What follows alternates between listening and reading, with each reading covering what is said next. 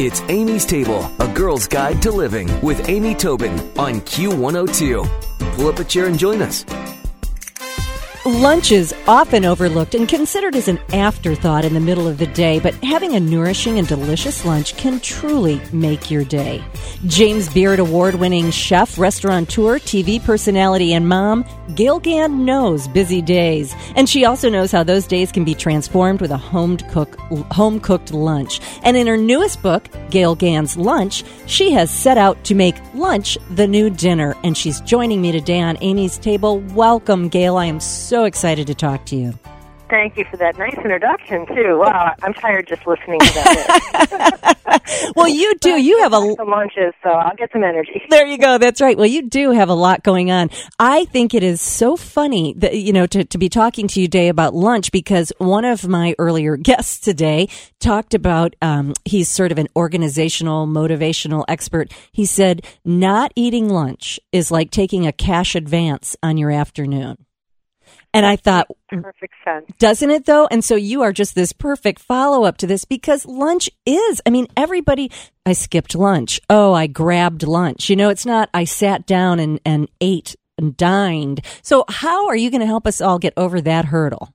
Well, I kind of found out from the French, they've got the right idea where you take a little more time midday and then the rest of your day is more productive. Yep. So I always feel like in America we neglect that middle, it's like the stepchild of all meal periods, lunch. So what I do in my new book, and there's a lot of different kinds of lunches. There's, packing lunches for yourself for work, packing lunches for your kids, entertaining at lunchtime instead of doing the daunting dinner party, or maybe going out on a picnic. So some things, need to be packable, but not always. So we cover all of that in the book, and we give you a recipe and then tell you what to pair it with so that you can pack it to go, eat it at home, or make a party out of it. But some of it are little tricks like doing bigger batches of sauces ahead of time. I have a Copperwell noodle sauce in there. It's an Asian noodle sauce, and it keeps really well. You make a big batch, and in the morning you just toss it with some cold pasta, throw in some shredded chicken, some frozen edamame that have already been peeled, and then bring this nice chilled pasta to work with you, or send it in your kids' lunch. And as the edamame thaw, they sort of keep the dish cold. But you've got a delicious, high-protein, low-cal, energy-packed, decent lunch instead of grabbing, I'll just, grab some crackers and something prepackaged. Exactly. There's nourishment there and, some love and some great flavors. That's what I always say, that I eat so well at home. I eat healthy foods, home-prepared foods. I eat from all the food groups. But, boy, when I'm out and if I'm hungry and I haven't planned, all bets are off. I eat stuff I'm ashamed that I've actually eaten, which is not good either. You're in survival mode at that time, so you can't even think straight because your brain is starved. So the idea is to plan and pack your lunches when you can think straight, when you're not starving, so that you can nourish and feed your body at its most important part of the day. Exactly. So I love this idea of the frozen edamame, keeping the salad fresh and cool, and the pre-cooked noodles and things like that. Are there ways that you can suggest that we could morph leftovers into not a second showing of last night's dinner, but some other really kind of great lunch? Any suggestions there? I do a lot of that. I'll do a braised pork shoulder, and then I'll show you how to make, pulled pork sandwiches out of that. There's different meats that you can, like you said, morph into other things. I do this pea and garlic dip in the lunch book, and it's sort of at the beginning of the book because it's considered like a dip, or an hors d'oeuvre. You can put it on crostini with thin slices of tenderloin or smoked salmon, or you can just dip a carrot in it. It travels great. It stays green. It's flavorful. It's delicious. It's low-cal.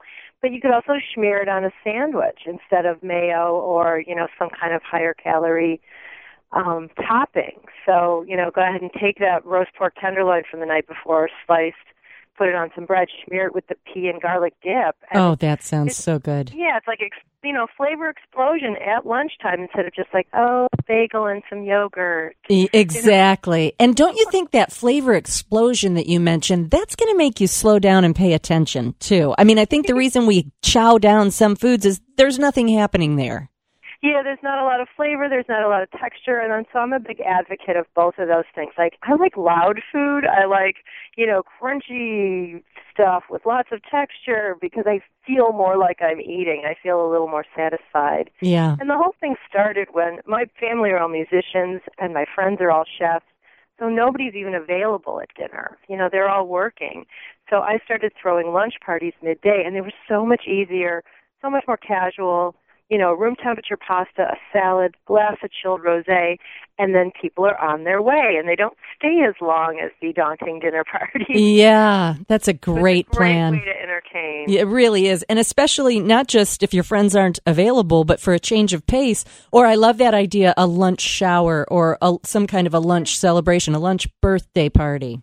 Right, and my last book was a brunch book, so that's kind of when I started to tap into that midday meal and how people enjoy it, because it is kind of unusual to sit down for a minute, midday. Yeah. So I thought, well, let's take it through the whole week. I also worked on Michelle Obama's Chefs Move to School initiative, trying to improve not only school lunches, but kids' relationships with food.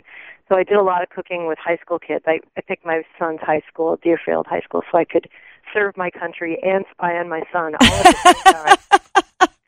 That's well done. Ask him if it was fun. He's graduating now. We're so proud, and he's going off to college in Worcester, Ohio. But, oh, that's a beautiful area. I know that area well, as a matter of fact. Smucker's is there. Cool.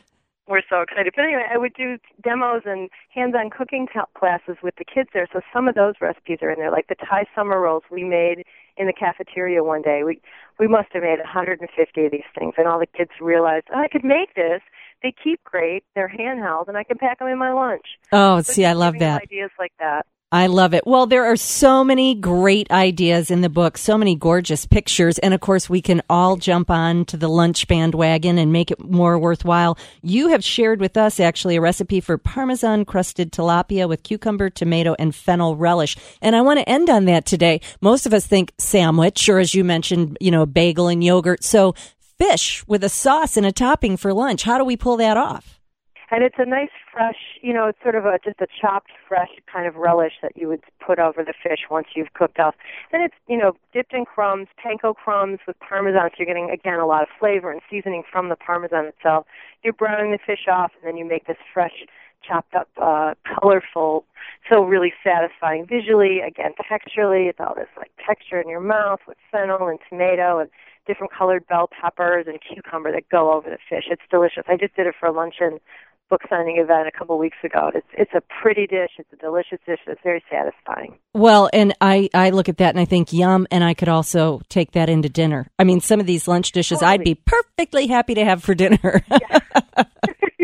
Yes, completely. That's true. Well, Gale, thank you so much for joining us today. I'm so pleased to have a chance to speak with you. I have just been a fan for so many years and watched all of the exciting things you do, and it's really great. And I wish you the best of success with your latest book. Again, it's Gale Gand's Lunch, and I'm going to put the recipes on amystable.com. And Gale, thanks so much for joining us today. Thanks. I'll see you on the lunch bandwagon. I'll meet you there. Bye. Thanks for listening to Amy's Table, a girl's guide to living with Amy Tobin on Q102. For more, visit Amy's blog with Q102 online at WKRQ.com.